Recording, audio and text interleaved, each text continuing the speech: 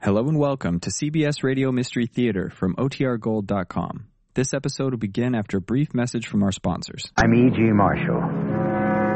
Of all the sounds in the universe, perhaps nothing stirs the imagination more deeply than the sounds of the sea.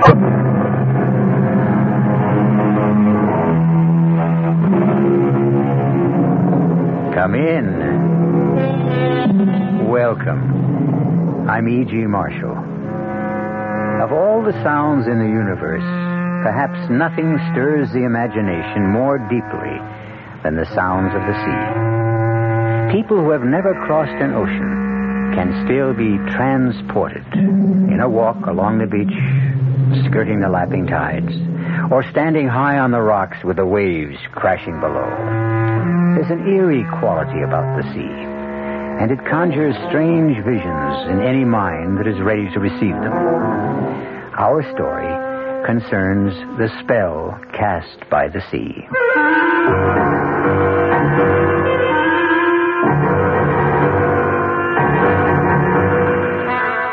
Our mystery drama, What Happened to Mrs. Forbush, was written especially for the Mystery Theater by Elizabeth Pennell and stars Patricia Wheel and Gordon Gould.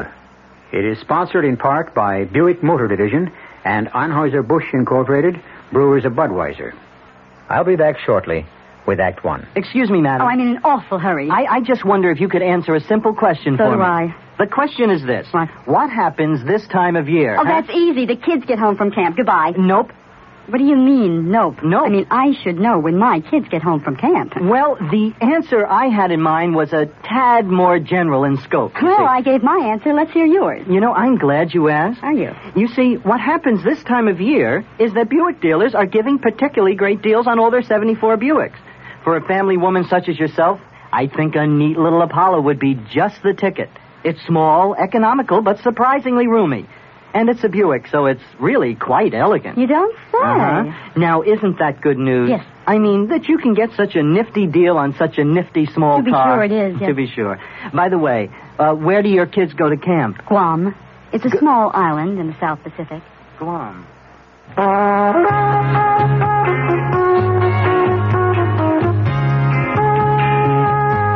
Suburban Savings in northern New Jersey would like to set you straight on savings. Straight off, Suburban offers you the highest interest allowed by law. A big 7.90% effective annual yield on Suburban's 7.50% savings certificates. And Suburban guarantees it from 4 to 10 years. Minimum $2,500. Federal regulations allow premature withdrawals on savings certificates, provided prescribed federal penalties are adhered to. Of course, Suburban also has a whole selection of other savings plans that keep your savings headed in the right direction, straight up. Why not head straight over to your nearest Suburban savings office, conveniently located in Bayonne, Edgewater, Elmwood Park, Emerson, Hackettstown, Morris Plains, Nutley, Paramus, Sparta, and Wayne, and let them set you straight on savings.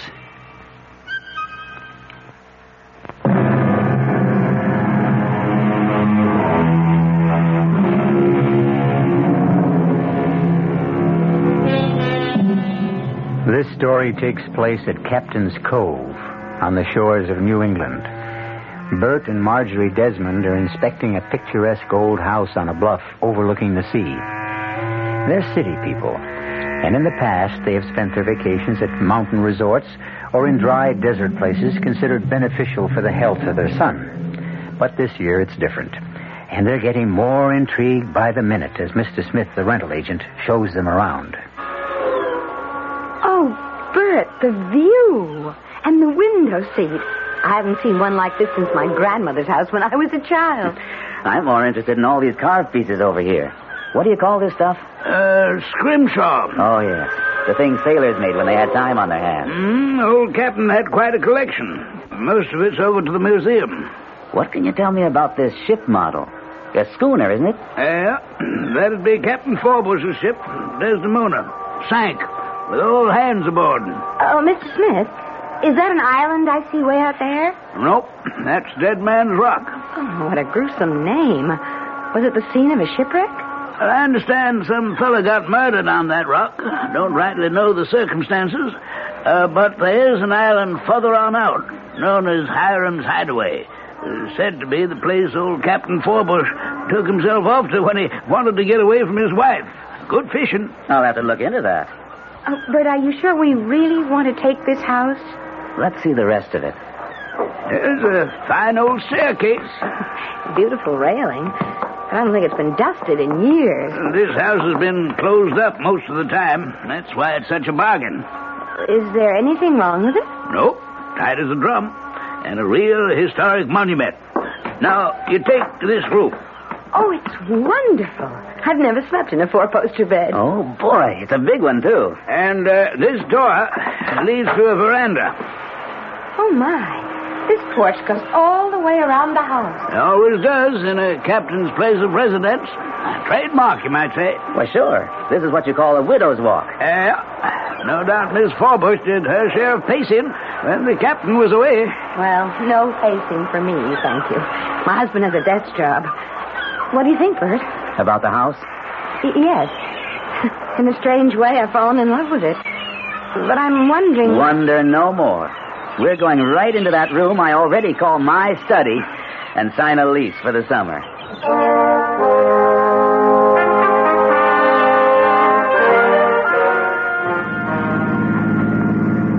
Bert. Glad you've come to life. You haven't said a word since we left the cove. I thought you were asleep. No. I've been thinking. And worrying. Worrying? About Robbie. Robbie? I can hardly wait to get his reaction when he sees where he's going to spend the summer. Bert, maybe we've made a mistake. Oh, you're kidding. No. That long, deserted beach and those rocks, it's a dangerous place for a boy. You'll have a ball. But it's not like any place we've ever stayed before. Have you forgotten how much of Robbie's life he's had to spend in bed? I haven't forgotten. But that's all over. The doctor said so. He said it was time Robbie started doing the things boys his age like to do. Not dangerous things. Bert, we're going to spend 3 months by the ocean. You bet we are. And the sea air will be good for all of us. Only, Bert, Robbie's never learned to swim.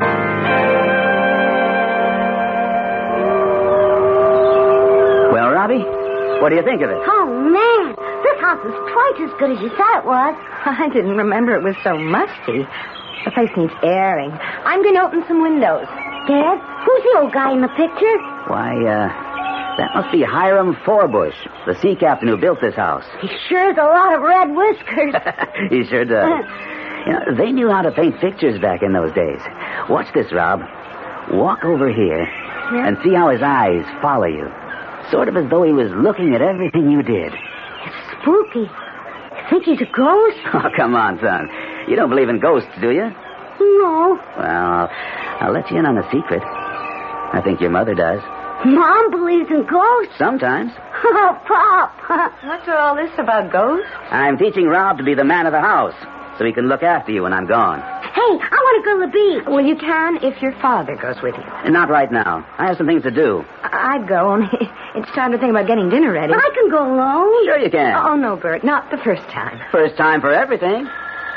And speaking of first times, how about that? It's so strange to hear a telephone in a house like this. Glad there have been some improvements since the captain's day. Guess I better find out who it is. Pop said I could go to the beach. Now, Robbie, I want you to be very, very careful. Follow that little path and watch your step climbing down the bluff. Mom, I'm not a baby. And don't stay away too long. Do you have your jacket? Oh, Mom. I'll be watching you from this window. Damn.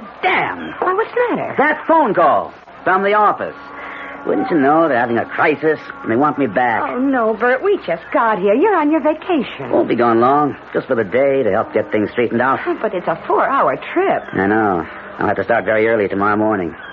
And I guess I better spend tomorrow night in the city.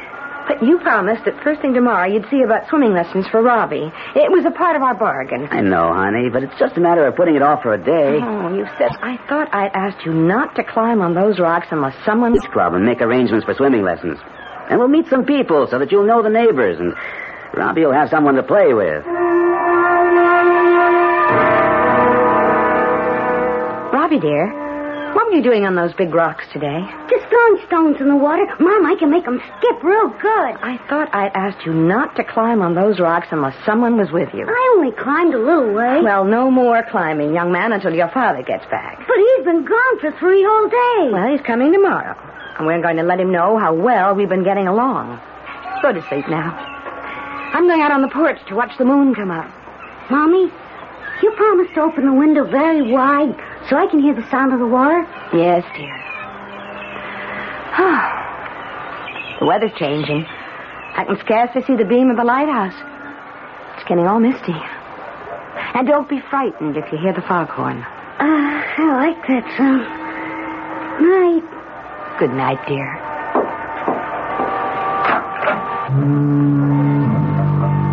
Good evening. Is someone there?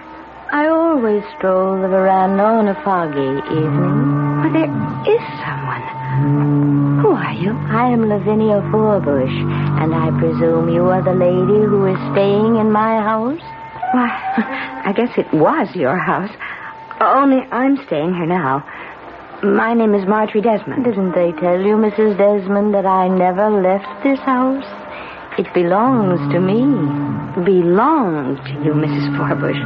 Now it belongs to a man who lives in Boston. Ah, he thinks he owns it.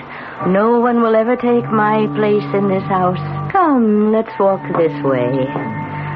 Ah, the fog is creeping over Dead Man's Rock. Just the way it was that night. No, I'm getting rather cold. I think I'll go inside. Poor soul, you need a fine shawl like mine to keep you warm. It looks like a lovely old paisley. Won't you come inside where it's warm? We could have a cup of tea. No, indeed, Mrs. Desmond. I only set foot in my house when it becomes necessary to get something I want. I'll stay right here where I always stay, keeping my vigil. But the fog is closing in. Really, Mrs. Forbush, I must go in. Oh, how thoughtless of me. The damp night air must have chilled you to the bone. Here, let me put my shawl around your shoulders. What about you? Oh, I no longer feel the cold as I once did. My, it is grand to have a woman to talk to once more. Mrs. Desmond, my captain was a bold and adventurous man. He brought me precious gems from India, from Persia, and from China.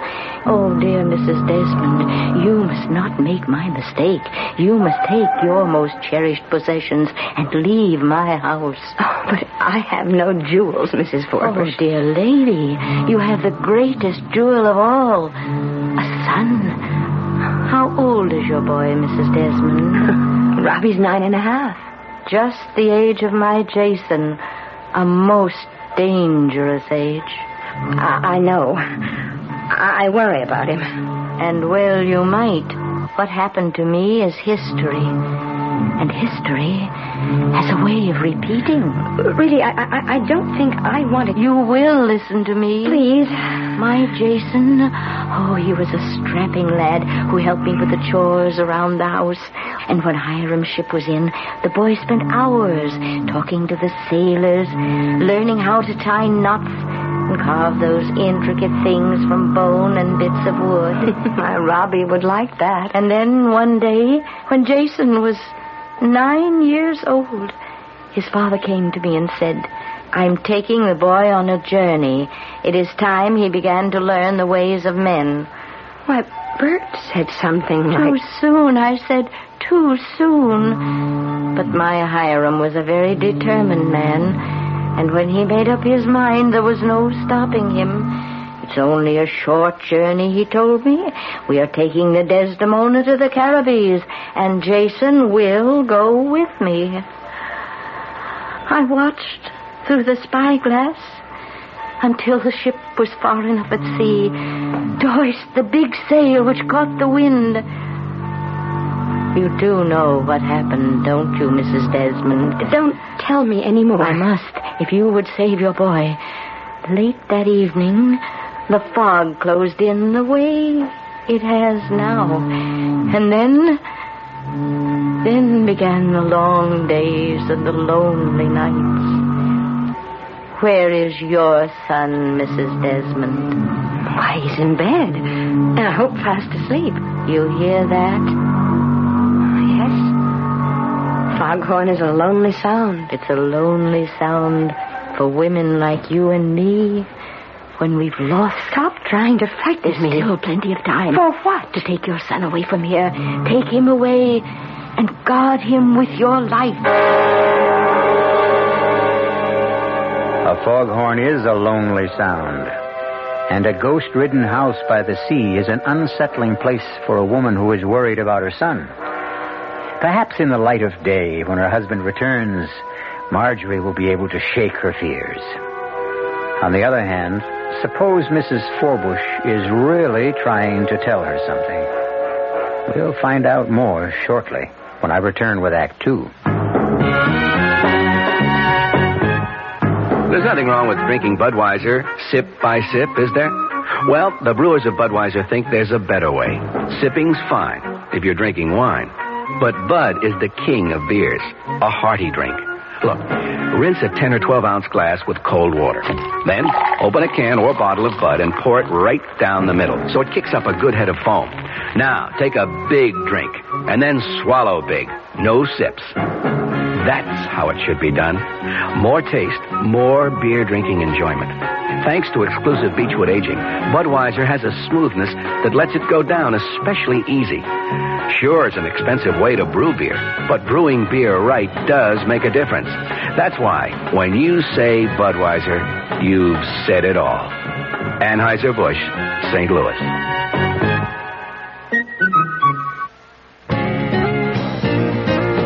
Hey, Mom, what's for dinner? Hey, Mom, what you got? What's for dinner? Your ShopRite supermarket suggests choice beef first-cut chuck steaks just 59 cents a pound this week. Save, too, on smoked ham, shank portion 69 cents a pound, butt portion 79 a pound. For a quick meal, try Swanson's Frozen Hungry Man dinners, just 99 cents each. For dessert, ShopRite's produce department is featuring fresh honeydew melons, 79 cents each. They're great topped with ice cream. There's a lot more for a little less at ShopRite, so stop in soon. She loves her family. She wants the best. She does all that she can do. She lets ShopRite do the rest. Hey, Ma, what's for dinner? ShopRite has the answer. This is WOR New York, your Mystery Theater station.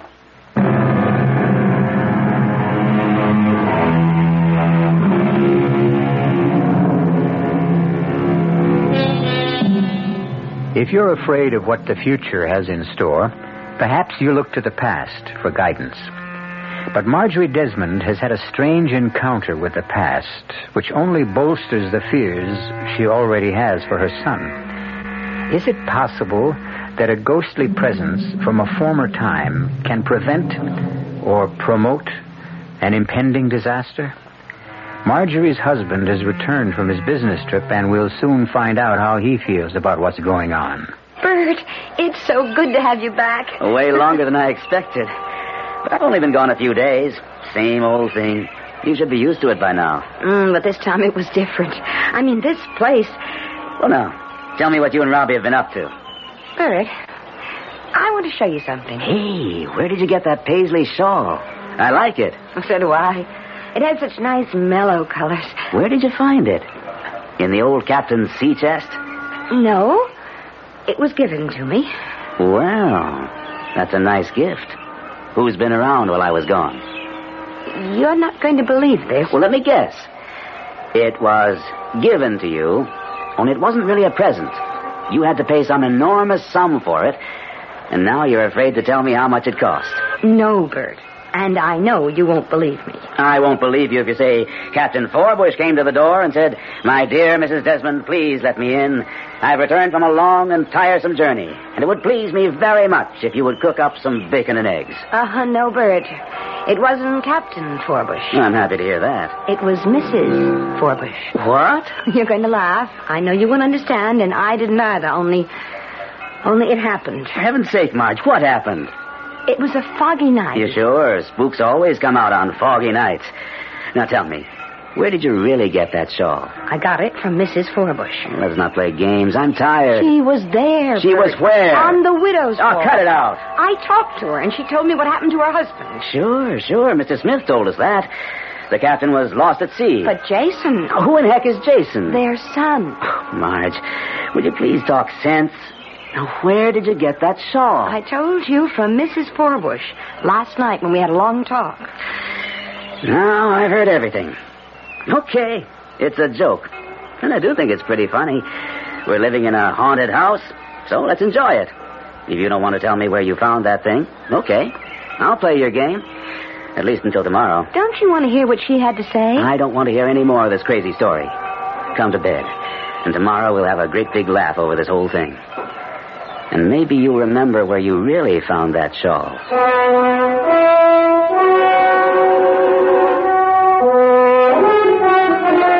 That was the best picnic we ever had. Can we do it again tomorrow? Well, not every day, Rob. Maybe tomorrow we'll go to the beach club. I thought I might do some fishing. Dad, can I go fishing with you? Maybe we'll all go. How about it, Marge?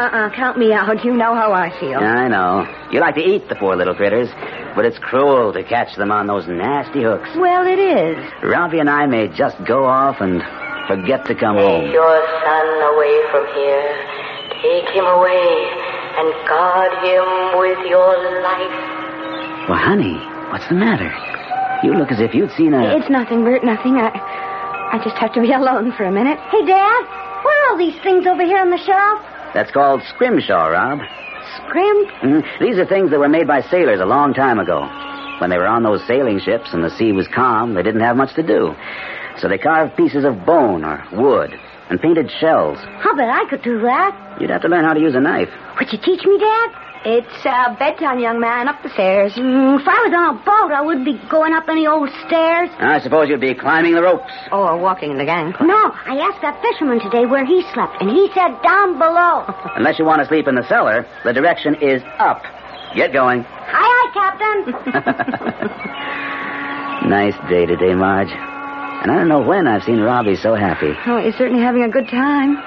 And tomorrow when we go to the beach club, we can make arrangements to have him start taking swimming lessons. I'm not sure they have regular classes. Then we'll get him a private instructor. Marjorie, I am perfectly capable of teaching him myself.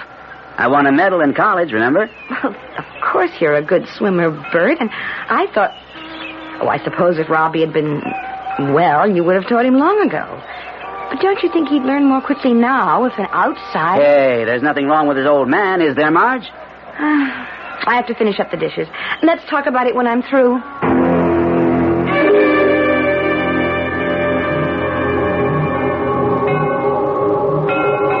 Robbie?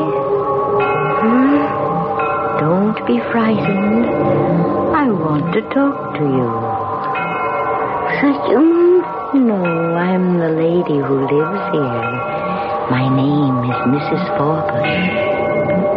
Say, do you know the man with the red whiskers? He is my husband. Maybe you could tell me about that boat on the shelf downstairs and all those other things.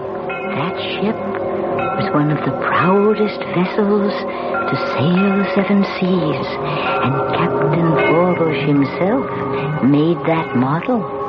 Do you think it would sink if I tried to sail it? Oh, you must never, never try. Oh, my dad won't let me even touch that boat with the sails. But I can play with the other things. You know, the bones from the shelf. I know. And I brought you one that was a favorite of my son. He was just about your age. Now, do you have a candle I can light? There is one over there in the bureau, but I could just turn on this light. No need to waste electricity. I never had it in this house.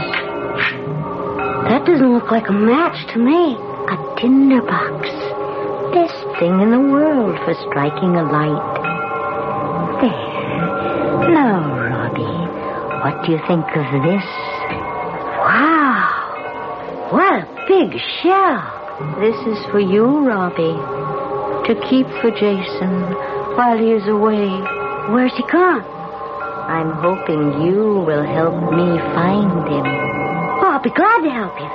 Because if he was here, we could climb the rocks together and explore that pirate's cave. We'll look for him, Robbie. We'll look for him together. So now, if you will come with me... I I couldn't go anywhere without asking permission. But this is my house, and I am giving you permission. But I still couldn't go without asking. Quickly, boy. Come on. Put on your clothes. Mom! Dad! What is it, Rob? Why, Robbie, what are you doing with a candle burning? You know how dangerous... I didn't light it, Mom. You tell them, Mrs. Where is she? Where's who? That lady, Mrs. Forbush. She was standing right there. Oh, good Lord, not in here. Rob, there's no one else in this room. You've been having a dream. No, Dad. Honest, she was here. Look what she gave me. Not you, too. Say, that's a very interesting shell. So where did you find it? Dad, I didn't find it. Mrs. Forbush said it belonged to her son, and I could borrow it until he comes back. That's a likely story. You can make up a better one than that. But that's exactly what she said. I'm going to help her find him. And when he's here, we can play together down on the beach. No, Robbie, dear, that's not possible. You're both being impossible. But the trouble is, we have to find Jason. Oh, stop it, Robbie. I won't hear any more about this Jason. Rob, you've had a dream. It seems very real. But now it's over. And tomorrow you'll have forgotten all about it. But, Bert, what about the candle and the shell? Well, there must be some reasonable explanation. But let's not think about it now. I'm blowing the candle out, and Robbie's going to sleep. Good night, son.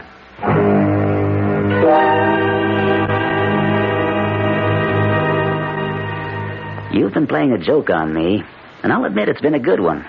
You were very clever to get Robbie to go along with you. And I must say, he played his part well. But I can think of better games for a boy his age. This was no game, Bert. You didn't coach him to put on that act? Of course I didn't. Well, if it was a nightmare and he dreamed all those things about Mrs. Forbush and her mythical son, it was only because you filled his imagination full of stories. I have never mentioned either Mrs. Forbush or Jason to Robbie. Then there's a book about them somewhere around the house. Well, if there is, I haven't seen it. You must have had one of those imaginary conversations out loud, the way you do sometimes. And Robbie overheard you when you thought he was asleep. Oh, Bert, I don't do that anymore, and I don't see how he could possibly have been listening the night I talked to Mrs. Forbush. Marge, there is no Mrs. Forbush. How would you know? You weren't here. Honey, we're taking this whole thing too seriously. Mrs. Forbush lived nearly 200 years ago, so she can't be hanging around here now. I suppose you're right. That's my girl. Give us a smile. Well, I'm trying. Now, repeat after me. No more conversations with Mrs. Forbush. No more conversations with Lavinia Forbush. Where'd you get that kooky first name? Well, she told me. Okay. No more conversations with Lavinia Forbush. And what will we tell Robbie?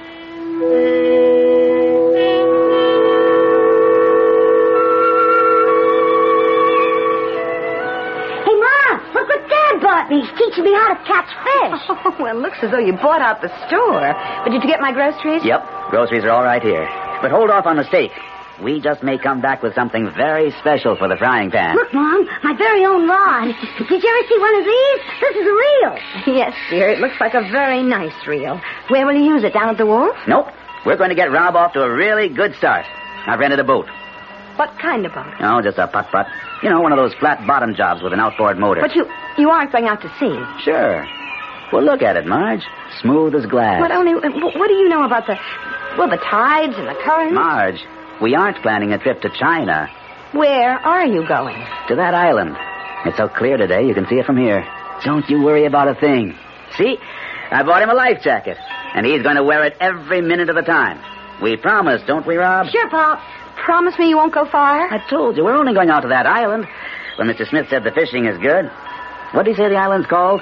Hiram's Hideaway. Oh, yeah. Sorry I asked. Have a good time.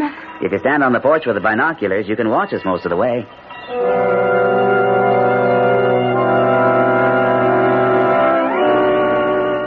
Well, Mrs. Desmond, I'm sorry you did not heed my warning. Oh, no, please don't come back. I've not been away. But I don't want to talk to you. It was bad enough that you upset me, but you had no right to bother my son. It was you who interfered, Mrs. Desmond. You and your husband. You spoiled it all. I was trying to save your son before this happened. Nothing has happened, Mrs. Forbush, and I won't let you alarm me anymore. But you are alarmed, Mrs. Desmond, and well you might be. Why did you let him go? See, they are already out of sight. And if you don't act quickly, you'll never see either your husband or your son again.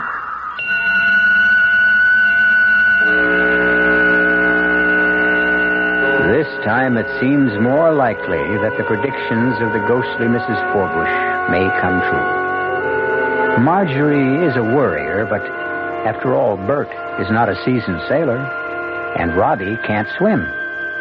No, they're not setting off for China, but they are tempting fate. And it's too late to turn back now.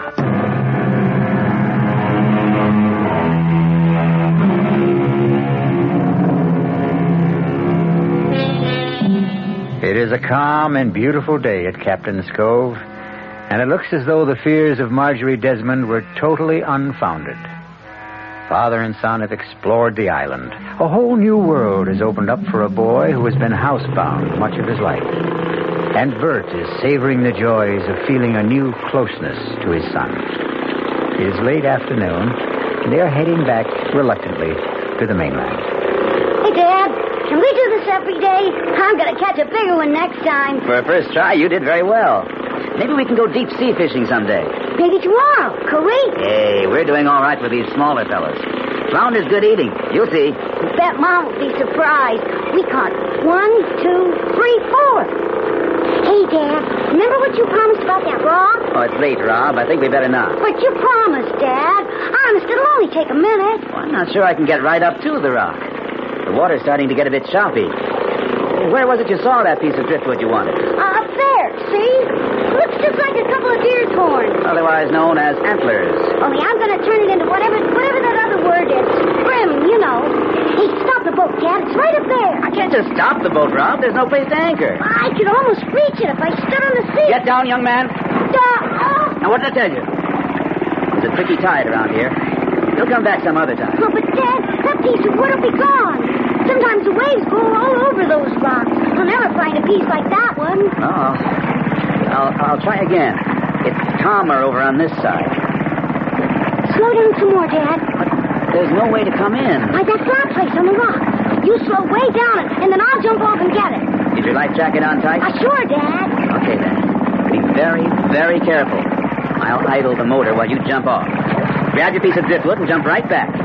Here I go. Uh-oh. The motor's died, and the boat's drifting. You stay right there, Rob, while I get it started.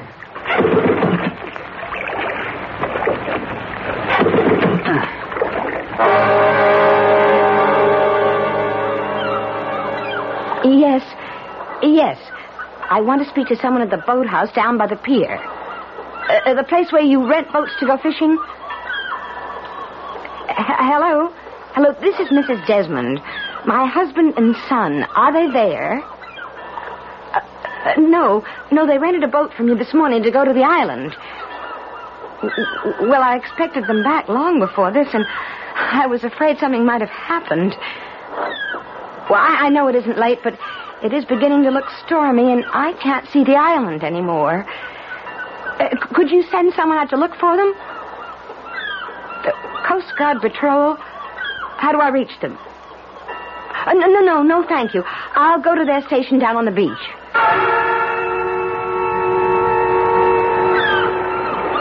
No use going to the Coast Guard station, Mrs. Desmond. They've taken the cutter and gone in the other direction. But Bert and Rob, I'm afraid they're in trouble. They are in trouble, Mrs. Desmond. Out by Dead Man's Rock. And we must send someone after them. No one to send, unless we do it ourselves. How can we? I've done it before, and if the two of us pull together... What are you talking about? The rowboat over there. Can you handle an oar? Well, once I knew how to row, I'm not sure that I... Hurry, Mrs. Desmond. Before the storm sets in, I'm aboard. Well, an old boatway. It's half full of water. No time to be choosy. You fit this oar in the lock. while I shove off with the other one. There's a hole in the bottom of this boat, Mrs. Forbush. This is madness. We'll never make it. Pull, Mrs. Desmond. Pull. See, it's getting rough. Aye, a storm is brewing. We must turn back. Too late, Mrs. Desmond. Too late. We must fulfill our mission. That rock seems further and further away. Oh, Mrs. Desmond. Oh, your arm.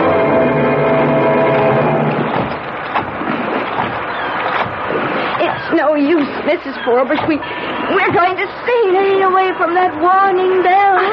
The boat is sinking, Mrs. Forbush. It's going straight to the bottom. We'll have to swim for it. Swim for the buoy. Save yourself, Mrs. Desmond. I don't know how to swim. I've got hold of it, Mrs. Forbush. Mrs. Forbush! Help! Help!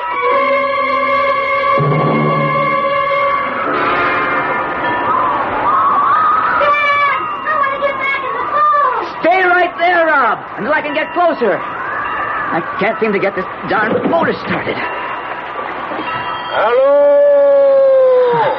Hello? Who are you? Hiram Forbush, at your service.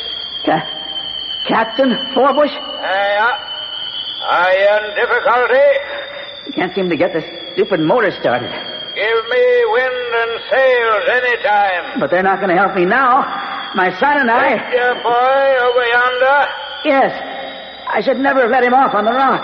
Dead Man's Rock's a dangerous place to be. But one of my men will get him. I'll be very grateful for anything you can do. We have to get home. Couldn't you put us ashore in a rowboat? Can't spare the men to take down a longboat. And my only rowboat was most rotted away. So I left it back on the beach. Oh, there must be some way. I'll pay you very well. All the money I want is out where we're going. And we can't stay around here any longer. So climb aboard and... No, I'll take my boy back in this boat, and someone else will come along, or they'll send the Coast Guard to look for us. You won't last long in that thing. There's a storm coming up. Then please, send up some kind of a signal, a flare, a rocket, Shoot off a cannon and rouse the whole town. No need for that. We're not in any trouble. But we are. My son and I. You know how it is. I believe you have a son. I always wanted a son. Fine boy, this one. Just the right age for a first trip before the mast. Well, I'm giving you your last chance. Captain Forbush, let's be sensible. I have obligations to meet. Sounds to me as though you have a guilty conscience. Lively with the sheets, men. She's coming about. Up with the sails and dead ahead.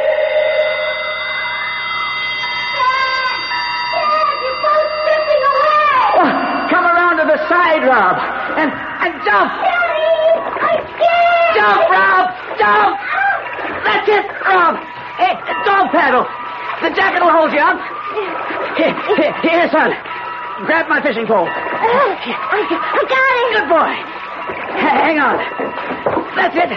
Now, get hold of the side of the boat. Yeah. Dad, I lost my stick. Oh, forget it. Easy now. I've got you. Are you all right? Okay, Dad. Boy. Can you see what I was doing? I was swimming. Not quite. Here, Rob. Here's some of these rags to dry off. I'm going to try this motor one more time. Wow, you made it. Everything's going to be all right. Hey, Dad, think sometime we could get a sailboat? I'd rather not think about this just now, Robbie. We've had a close call. And then maybe we could sail off. Robbie, no more. We're lucky. Dad, I hear someone calling. Well, let's not let our imagination get... Over there, Dad. By that thing standing up in the water. Good Lord. There's someone clinging to the buoy.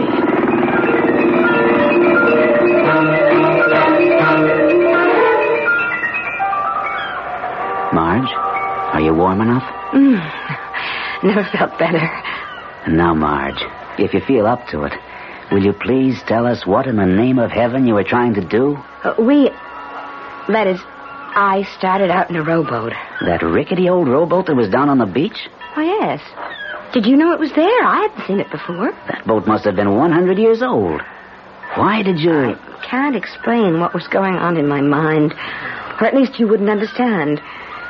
You see, I had this awful premonition that something terrible was going to happen to both of you and that I must row out as far as that rock to save you. Well, the boat sank and mercifully there was that buoy and then you came along. Please don't ask me any more questions because now that you're both safe, all those crazy notions I had are gone forever. But something did happen, didn't it, Bert? Something happened, all right. We were starting back when the motor conked out. And you won't believe this, Marge, but suddenly everything was deathly still. And out of nowhere came this big old ship, like the one in the model over there. That's right, isn't it, Rob? Oh, Dad. And over the rail leaned that face with the cold blue eyes and the bristling red beard. None other than Captain Hiram Forbush. Oh, you're being mean, Bert, but I guess I deserve this. Go on. You don't believe me, do you, Marge? But I tell you, there he was, big as life. I begged him to take us back to shore, but he said he was heading for the Caribbees. He had Robbie up on the deck while I was trying to start the motor. And then that sailing ship started to take off. And I looked up, and that's when I yelled to Robbie to jump. Hey, Dad, that's the best story I ever heard. Now can I tell Mom what really happened? What really happened? You see, Mom, it was like this. I saw this piece of wood like antlers on that big rock. And I wanted to make something out of it. You know, some of that scrim stuff. And I begged Dad to let me get it. So he slowed down the boat and I jumped off. Oh, that was dangerous, Rob. Well, it would have been all right, except the motor conked out and the boat was drifting away. So I had to jump in the water, or I'd still be on that rock. And, oh, Mom, I was scared. But I almost swam. A swimming lesson for you tomorrow, Robbie. I promise. Mom, you tell me something, please? Yes, dear. What happened to Mrs. Forbush? Robbie, why do you ask a question like that? I've been worried about her. She drowned, didn't she? Yes, Robbie. She drowned. But that was a long, long time ago.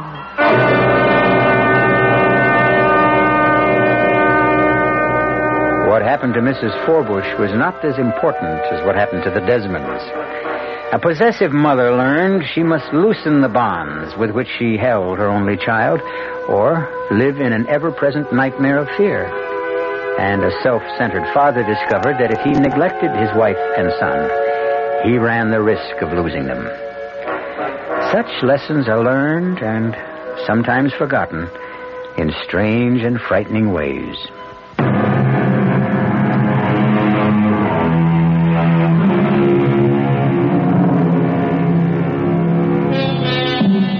The ghost of Mrs. Forbush has been laid to rest.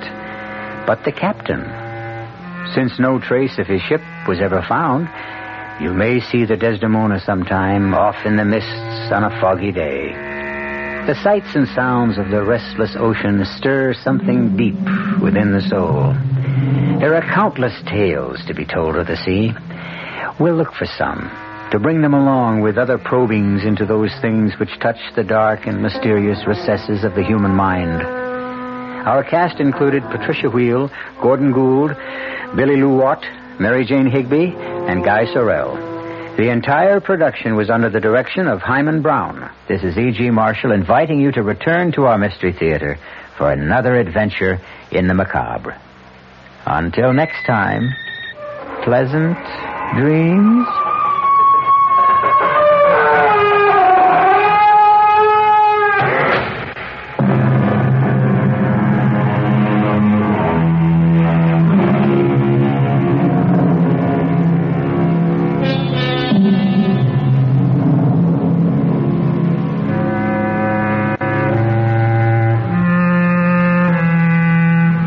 WOR Mystery Theater has been brought to you by ShopRite Supermarkets, where you get a lot more for a little less, and by Suburban Savings, with offices throughout North Jersey. The preceding Mystery Theater program is furnished by the CBS Radio Network. I'm Fulton Lewis in the Mutual Broadcasting System studios in Washington, D.C. Now, my commentary. President Ford, carrying through with an idea that he unveiled only days after he took over the presidency, today officially offered judicial forgiveness to thousands of Vietnam-era draft dodgers and deserters, forgiveness on one condition, namely that they reaffirm their allegiance to the United States and work for up to 24 months in public service jobs to really underscore that allegiance.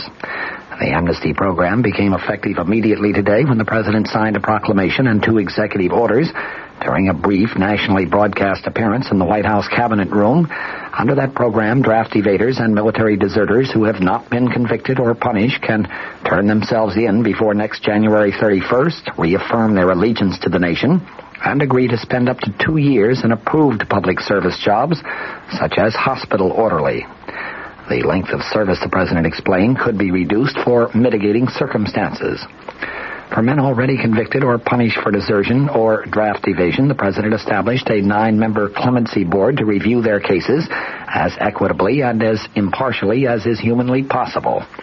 Just to ensure that the cases will be heard with a very sympathetic ear, the president appointed Charles Goodell, the former Republican senator from New York, and probably the most outspoken of all Republican critics of U.S. involvement in the Vietnam War, as the new chairman of the new Clemency Review Board. A second member of the board, the Reverend Theodore Hesburgh, has spoken out in favor of unconditional amnesty, and thus will be a second sympathetic listener to clemency appeals. He is, of course, the president of Notre Dame University, and like Goodell, he was a very ardent critic of U.S. Vietnam policy. Men now in prison will have their cases reviewed first, and officials said that their confinement would be suspended as soon as possible. The president explained that in dealing with amnesty, he was following the precedents set by other presidents who faced similar post-war situations. He specifically mentioned Abraham Lincoln and Harry Truman, a Republican and a Democrat. The president added, quote, "My objective of making future penalties fit the seriousness of each individual's offense and of mitigating punishment already meted out in a spirit of equity has proved an immensely hard and complicated matter, even more difficult than I knew it would be." He recalled his own words in announcing back on August 19th that he would give the men involved a chance to, as he said then, to earn their return to the mainstream of American society. With the divisive Vietnam War over for more than a year, the president said, "I was determined then as now to do everything in my power to bind up the nation's wounds." You may be interested in some of the technical aspects of the amnesty order that was issued today by President Ford. Returning draft evaders will be required to report to U.S. attorneys within 15 days after they arrive back on American soil, while deserters will have to report to military commanders within that same grace period. Attorney General William Saxby said that he estimates that 2,500 draft resistors are going to take advantage of the conditional amnesty offer, and he said a larger number of deserters will also do so. Questioned by newsmen as he left a congressional hearing, Saxby said that the president's plan goes right down the line with recommendations submitted by both the Justice and the Defense Departments. Congressional reaction to the president's announcement was pretty mixed. Senate Republican Whip Robert Griffin of Michigan hailed the president's decision as a courageous, compassionate move, while House Republican leader John Rhodes of Arizona said that it should have broad support on Capitol Hill. Among the Democrats, House Speaker Carl Albert said that he is accepting the president's leadership, but he added, quote, "I don't know what he is going to do." Senate Majority Leader Mike Mansfield said that he will give full support to the program, but Alabama Democrat Senator James Allen seemed to be critical, saying that the action is going to be unfair to those who did serve in Vietnam. Senator Allen's view seemed to be the view of spokesman for some of the nation's veterans organizations.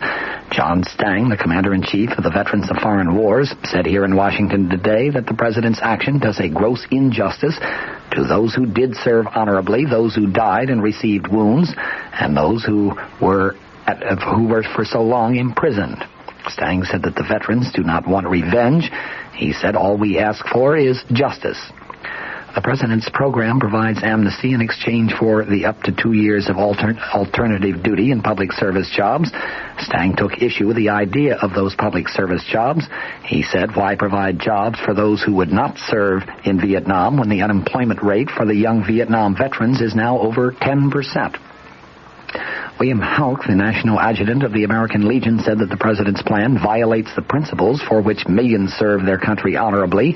Thousands died in combat, and thousands more were wounded. Bus Mills, the executive director of the National League of Families of American Prisoners and Missing in Action in Southeast Asia, was equally unhappy about the president's announcement today, saying, "We are completely bewildered and disillusioned." He complained that the president announced his amnesty program before he announced any plans to obtain an acceptable accounting for the 1,300 U.S. servicemen that are still unaccounted for in Southeast Asia. On the other side of the coin, Mary Ramberg of the Mississippi chapter of the American Civil Liberties Union said that those who evaded service have committed no crimes, and yet the justice they're getting is really a mock trial outside the judicial system. Stephen Wayne Trim, a former Chatham, New York resident now living in Hamilton, Ontario, fled to Canada in 1969 after an appeals court refused to overturn his conviction on draft evasion charges. Trim, who sought exemption as a conscientious objector, was charged with bail jumping when he fled north. He said today that President Ford's plan leaves too many questions unanswered. He added, "I would have to be assured, even if I may get amnesty for the initial conviction, that I will have immunity from the bail-jumping charges." As for the job program, Trim said, "It depends on the work. I have nothing against humanitarian work if it is truly humanitarian, but who knows yet what it is precisely going to be." Here are some of the statistics regarding the program that was unveiled today. Officials say that about 15,500 draft evaders are potentially eligible for the clemency. Of these, about 8,700 have already been convicted, and another 4,350 are under indictment. Of those under indictment, 4,060 are listed as fugitives, and an estimated 3,000 of them are currently in Canada. Prison sentences now are being served by 130 persons who were convicted of draft evasion. According to officials, some 500,000 incidents of desertion falling within the scope of the clemency program were recorded during the Vietnam War. They said 660 deserters now are serving prison sentences or are awaiting trial, and about 12,500 deserters are still at large, with about 1,500 of them in Canada.